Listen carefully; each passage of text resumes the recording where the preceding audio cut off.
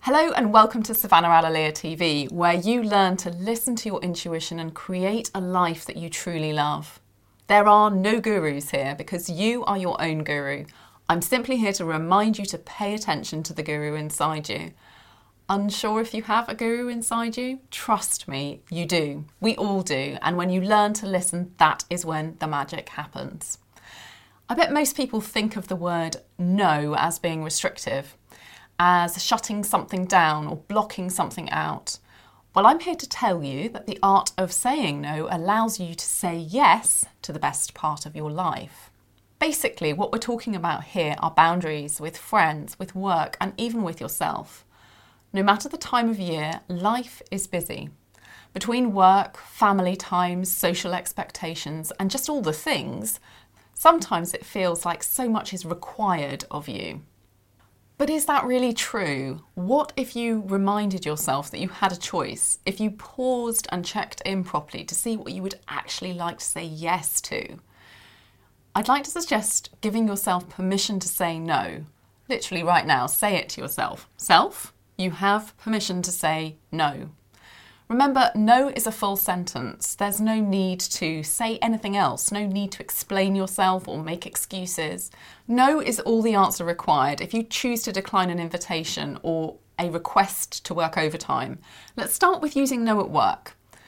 With more people working from home now, it's easy to lose boundaries when it comes to the difference between working time and resting time. Self-employed people can relate to this too. It used to be that work finished when you left the office or wherever you were working. But now with the interwebs, without any clear boundaries between the workspace and the home, work can carry on into the evening. It's easy to think that because you're at home, you can do work whenever.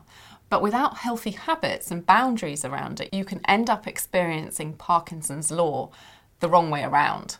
What the heck is Parkinson's law, I hear you ask?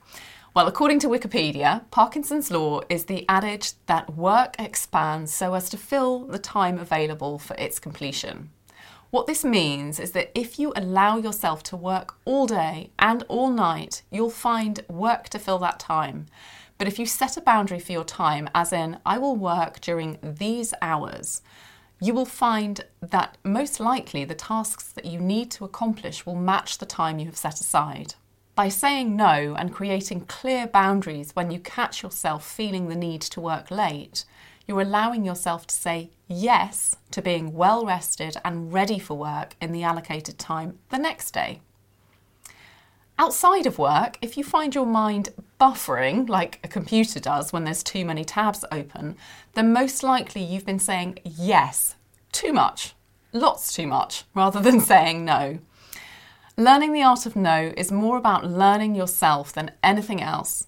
Once you know yourself and your boundaries, it's easy to use the NO word without fear or pain. Now, one of the hardest ways to say no is trying to say no to your friends when they want to make plans. They can unintentionally make you feel guilty if you want to decline invitations, or you can make yourself feel bad about wanting to stay home and rest.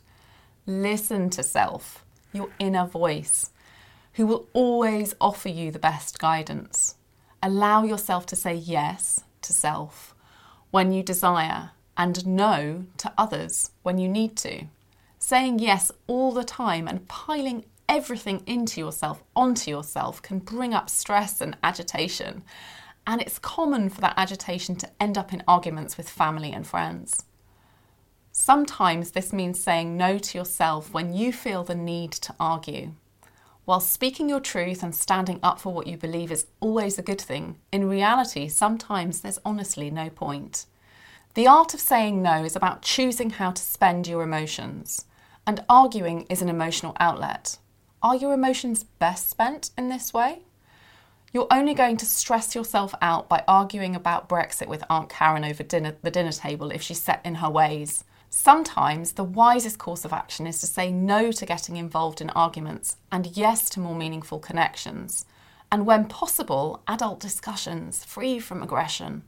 One of my subscribers emailed me to say one of their favourite sayings is, "No is not a four-letter word." This is an important reminder that no is not a bad word. You're allowed to say it when you want. And finally, I'd like you to think about saying no to yourself, meaning say no to the voice of self-doubt that can sometimes creep in. No can also be a cease and desist order to no longer attacking yourself, and yes to kindness. Yes to gratitude for all the qualities you love about yourself and the ones you're developing. Kindness on the inside is always a good thing. Yes to self, but no to self-deprecation and self-deception. No to self-loathing and yes to self-love.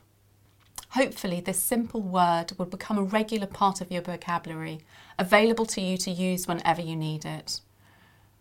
Practice using no in small ways to start, and yes to more of what lights you up. Keep choosing yourself. Say no when you want, say yes to more of what you desire. The choice is always yours. Remember, trust your instincts, follow your intuition. The world needs your voice and the magic it brings to us all.